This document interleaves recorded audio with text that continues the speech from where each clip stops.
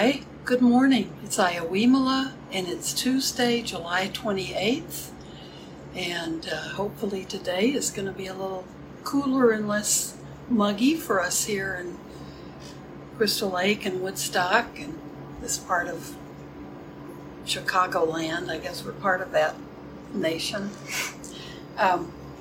It's really good to be with you. It seems like it's been a long time, but it's only been a couple of days. I'd like to start with my wish. I think that helps us all have a wonderful intention for the day, and it's a good way to remember what can be the biggest help for us and make the most difference, and that's to be thinking about and seeing ourselves as a helper for others in any way we can, other living beings, other human beings. For ourselves, have compassion for ourselves, compassion for others. So let's do this. Let's do my wish together.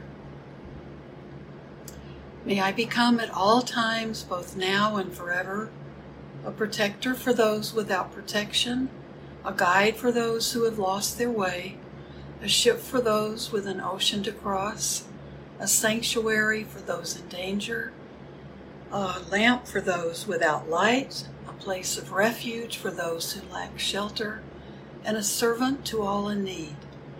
By means of this meritorious deed, may I never join with the unwise, only the wise, until the time I attain Nibbana.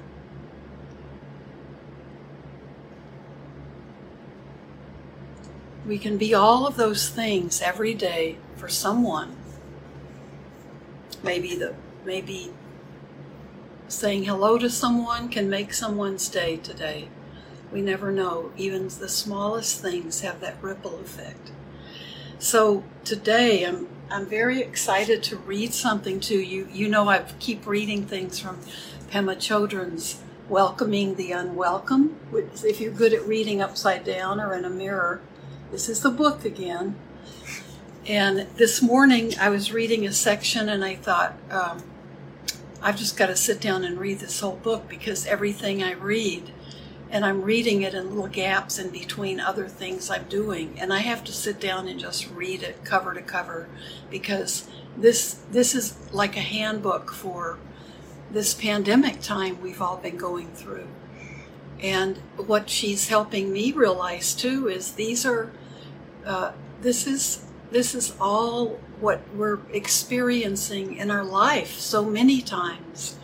And it's the more we can understand it that way and not think of this as any kind of a unique experience, although it certainly has qualities that most of us have, I'm sure all of us have never experienced.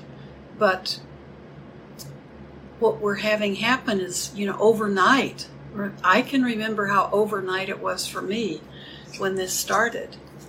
I had been in Tennessee to visit my mom, and I was doing some teaching in Florida and with the Blue Lotus there, and a lot of me wanted to stay there, and I hated to leave my mom because it's always nice to visit her, and I don't get to do it.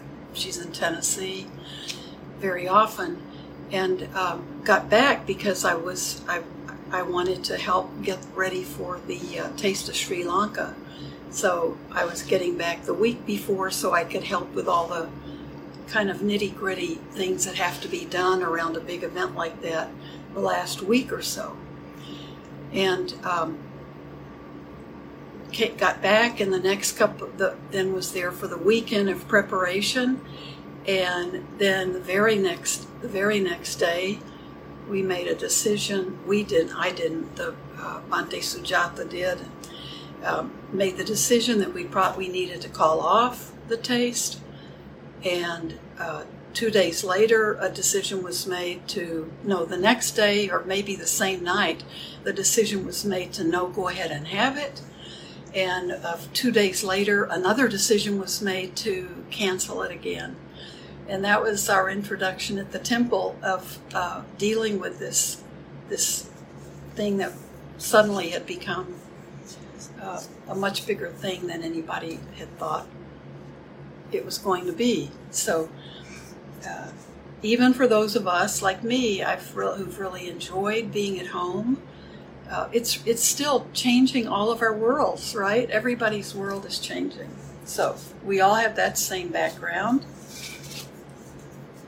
But I think you'll really enjoy this part. It's just part of a chapter from Pema Chodron's book.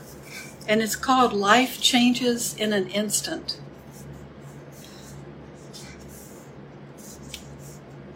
The little paragraph to introduce it. When our bubble bursts, we can recognize that we are walking through a very important doorway. Then we can experiment with hanging out on the other side of that doorway. We can learn to relax there.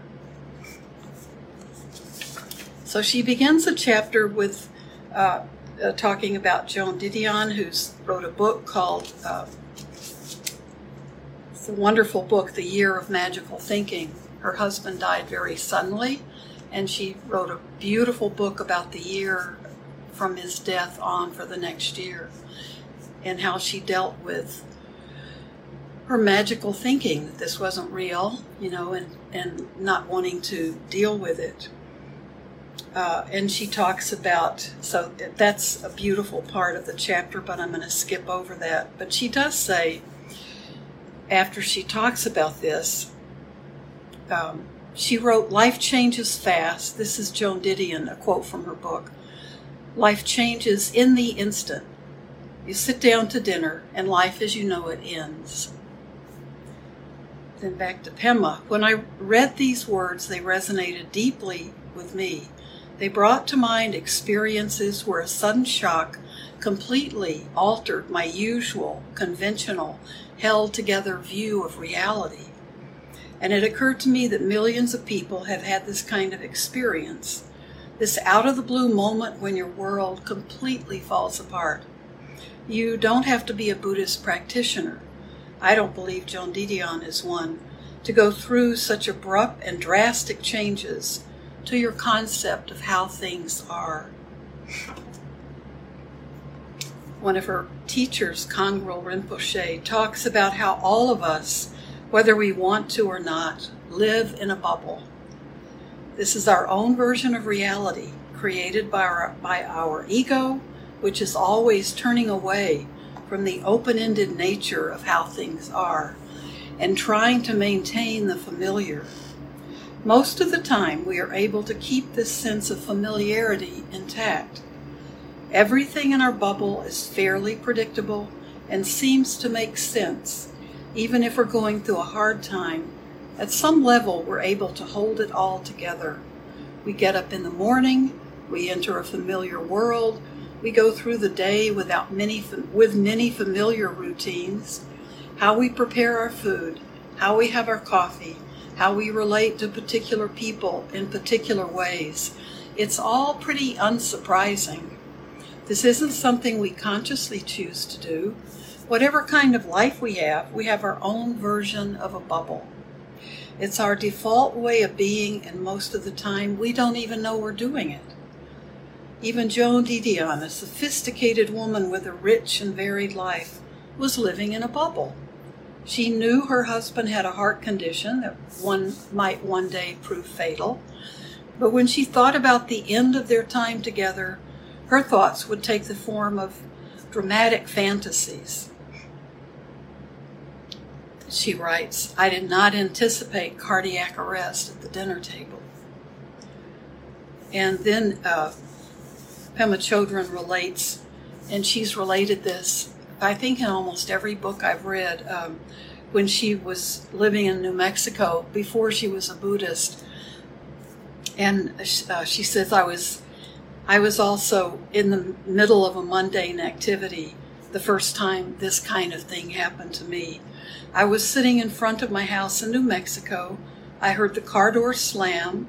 My husband walked around the corner. He told me he was having an affair and wanted a divorce. And wham, life as I knew it had ended. I hadn't connected with the Buddhist teachings yet, so I had no frame of reference. Then years later, I received my first teaching on shunyata. This Sanskrit word is most commonly translated as emptiness. As so many people do, I at first misunderstood it. Emptiness can easily sound like a void, an absence, a state of non-existence. Some people have a notion that it's like being thrown out of a capsule in outer space and floating away for all eternity. The image I had around emptiness was like the Haunted Mansion ride at Disneyland, where the little cars take you through the house and you see all these ghostly hologram figures walking around.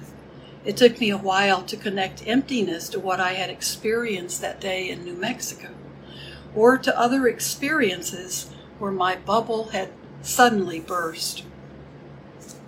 Nothing in our conceptual framework can prepare us for the experience of life as you know it ends. The way our mind perceives and holds things doesn't operate anymore. All our reference points are gone. How we normally conceive of reality just doesn't work. Although she doesn't use the same language, I believe that Joan Didion is describing an experience of emptiness. It's the experience of everyone whose world falls apart in this way. When we talk about emptiness, it's important to clarify what empty refers to. And this is a beautiful description of this quality that we talk about a lot in Buddhism.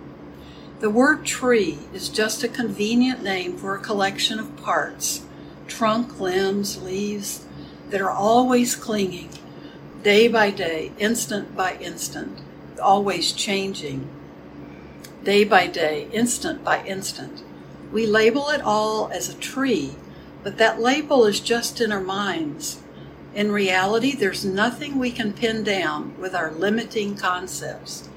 There's nothing permanent or solid we can hold on to. And this is true not only of trees, but of everything in the universe, including you and me. Everything is empty of fixed ideas and labels. But at the same time, a tree doesn't disappear when we recognize its emptiness.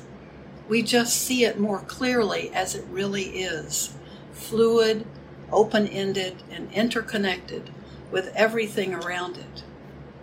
Another way of talking about emptiness is to say that things are free of imputed meaning. Instead of experiencing things simply as they are, our mind imputes extra layers of meaning into them. This may sound very intellectual, but imputing meaning is something we all do, continually. For example, think about how you feel when you say a nice cup of tea. For me, it would be a nice cup of coffee. How about a hot shower or my puppy? Do you think about the object just as it is, or is there another layer of meaning on top? To many of us, a nice cup of tea or coffee has the additional meaning of comfort. Money in the bank can mean security. A certain pair of shoes can mean good taste. A spouse can mean confirmation. But are any of these things actually in these objects? Are any of these meanings there? When our bubble is burst by sudden events, our imputed meanings are torn away. I read the account of a woman who was rushing to work on September the 11th, 2001. She was so obsessed with a presentation she had to do that she'd hardly been aware of anything else since waking up in the morning. She wasn't even sure she'd had breakfast. Her entire world was in her head. Then she walked up out of the subway station right at ground zero, and life as she knew it ended. One of the poignant details she wrote about was how the air was filled with paper all blowing around. All those important documents and presentations had simply become loose pieces of paper floating through the air. Their imputed meanings had vanished. Sudden experiences of emptiness can be triggered in all kinds of ways. Perhaps it's a piece of information. I knew someone who, when he was about 18, went through a profoundly unsettling experience after finding out he had been adopted. His adoptive parents had been very kind to him, and nothing really bad happened in his childhood. Yet the discovery immediately upended the version of reality he had unknowingly constructed. Up to that point, he had lived his whole life assuming that the mother who had raised him had given birth to him, and that his father had also been with him from day one. This reality was so finely integrated into his being that when he found out the truth, he had a major experience of groundlessness. Not only were the meanings of mother and father undermined, his own very identity had come into question. When your bubble bursts, even the most ordinary things in your life, your furniture, your neighbor, how you walk down the street, are stripped of their extra layers of imputed meaning. You find yourself in a groundless, open space. This can last for just a moment, or in the case of a severe shock, for much longer. If your world is so radically upended, it may take a long time to get it back together, to get some kind of ground back under your feet. So I'm going to skip a little bit. Okay. And this is the part, when I first started reading this, I saw the words humorous. So I thought, let's see what she's going to say here. And then it opened into this entire concept of emptiness. All things are empty. So often we impute meaning in humorous ways. A few years ago, I was staying in a place with an oil stove. It looked exactly like a lovely fire in a fireplace. I enjoyed sitting in front of it, looking at the artificial logs, feeling the cozy warmth of those simulated flames. The only problem was that the oil fumes were irritating me, so I spent 3 days trying to outsmart the thing because I wanted that pleasant feeling of being in front of a fire without feeling sick. At some point, it occurred to me that I was behaving in this ridiculous manner just because I was imputing a meaning onto the fire, something like, home is where the hearth is. That realization cleared the way for me to be able to see things and how they really were. Instead of giving me pleasure, the lovely fire was giving me a splitting headache. When my bubble had burst and I could no longer fool myself, I was able to enjoy a good laugh. Having this small insight into emptiness turned a moment of disappointment into a moment of humor. From the Buddhist point of view, the more we get the hang of emptiness, the more delight we are open to. As we start to experience things as they really are, beyond labels and imputations, we discover a joyous freedom from our illusions. As we get to know and appreciate the open, groundless state of shunyata, we realize it is far more enjoyable than the fictitious reality we struggle so hard to maintain and improve. And discovering this leads to our having compassion for all who are engaged in that continual struggle. For this reason, developing an understanding of emptiness is one of the most important parts of the Buddhist path. The difficulty with emptiness occurs when we have no context for understanding the experience. If emptiness is simply thrust upon us by circumstances, it can be very painful, or at least disorienting. Most people who suddenly find themselves with their imputed reality stripped away have no idea what to do. The space is too wide open and there's nothing familiar to hang on to. We can prepare for such experiences by starting to get familiar with emptiness now. Welcome to our world, right? One way of doing this is the method described in the previous chapter. sitting in the middle of what's going on and letting go of concepts and labels to the best of our ability. If we do this regularly, we may, from time to time, have vivid experiences of how everything is empty of our fixed ideas and mental overlays. They can be similar to moments of life as you know it ends, but without the shock and the trauma. Although these moments of insight seem to arise from nowhere, they come about because of our practice, from our willingness to keep sitting in the middle of the karmic seeds ripening. I really love this, and I'd like to read it again because when we speak about karmic seeds, we're talking about those that cause and effect of the world. These seeds ripen at different times, and so something that we've done in the past that was really good, that seed may ripen when we least expect it, and something good may happen to us.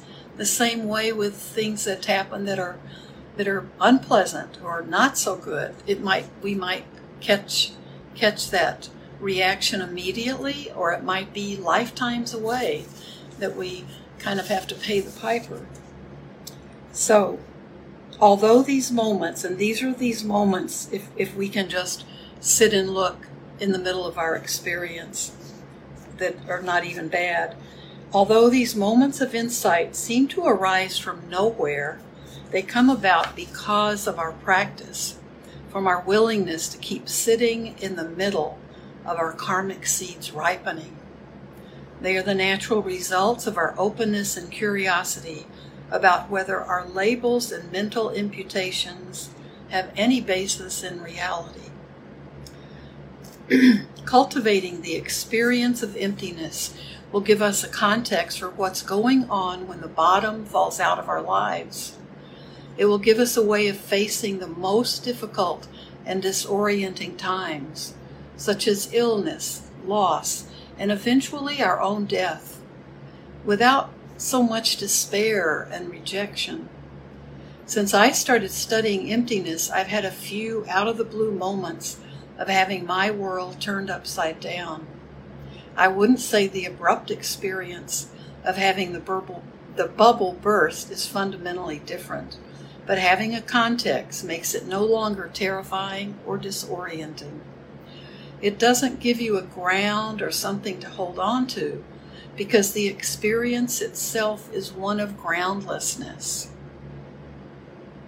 But knowing about emptiness makes it possible to face it courageously.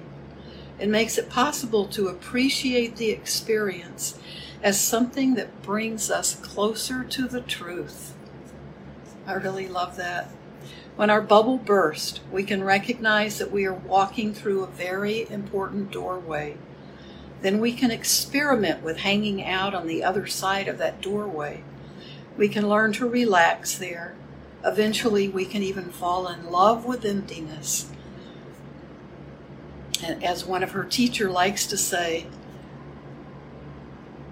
we can fall in love with emptiness. My teachers and the other people I've encountered who have learned to live in this open space, free of imputed meaning, are the most fearless, compassionate, and joyful people I have ever known. They are living examples of what this kind of falling in love can do. Falling in love with emptiness. That's a wonderful phrase, isn't it? So I think we are all having this experience in different degrees and on different days during this pandemic of experiencing groundlessness. And we can't even feel the ground sometimes because everything shifts. When we had initially we thought we'd have maybe a month at the most, and we'd be getting back to normal, and then we did really well in Illinois, and just as we're opening up, months later, months longer than we thought, then other states their cases started surging, and everything kind of reversed, and it was almost like starting all over again. And now it's getting to be the end of summer almost, and we're wondering if our kids are going to school or not, if colleges and universities are going to be all online or not. So this is groundlessness, and this is something that we can, I think she says it beautifully, we can learn to deal with this without living in a world of magical thinking, without living in denial or delusion. We can use this as a way to practice the experience of emptiness, which just means that emptiness just means that we're looking at reality more clearly. And like she says, all of the people she knows who really practice it are the happiest, most joyful people she knows, because that groundlessness is part of this world, isn't it? And there's nothing wrong with us having our daily rituals and our habits that we enjoy and having, but underneath it, it's good to have have that real honesty within us that all of these things are impermanent. We're impermanent. Our wonderful pets that we love so much are impermanent. Our dear friends who kind of up and die on us before we expect it, they're impermanent. Our family members, the trees, everything. And so we live learning about that. And so we might as well enjoy the lesson, right? And take those opportunities, and we're living in one. Take this all as an opportunity to experience what it's like, and then to do the best we can with it. So I've read the whole time away, but I want to thank you all for listening, and I hope this is a beautiful lesson, and it shouldn't make anyone feel depressed or miserable. I think that kind of emptiness and that kind of groundlessness can be very liberating. And that's it may not be right away, and it may not feel like it right at the moment, depending on the experiences you're going through. But if we keep remembering that this is, and if you're Buddhist, if you're a student of the Buddhist teachings, you don't have to be a Buddhist, but we do understand that this is one of the things he was trying to teach us the most. We have to let go of everything. No more grasping, no more clinging, because the nature of everything is to be here for a while and then to change, to leave. And we know, think of a tree. It's here for a long, long time if it just is allowed to grow naturally, right? And the conditions are all right. But think it begins as a little seed, and then it's a little delicate sprout, and then it grows into something that lives for hundreds of years, and it's always losing leaves and going through the seasons and changing, and sometimes birds may live in it, sometimes it may just be, there might not be much life and only woodpeckers are on it. But this is what this experience that we're all living through can be. This is a beautiful lesson for us, and we'll have days when we're dealing with it really well, and we'll all have days where we're really not wanting to see it, not wanting to deal with things. But try to let your practice be to welcome the groundlessness, welcome the emptiness, because it's just recognizing the true nature of things. And then within that, we can live with joy. Okay, thank you so much. And tomorrow's Wednesday, so I'll see you Thursday, and enjoy today, and enjoy the feeling of spaciousness. Thank you. Bye-bye.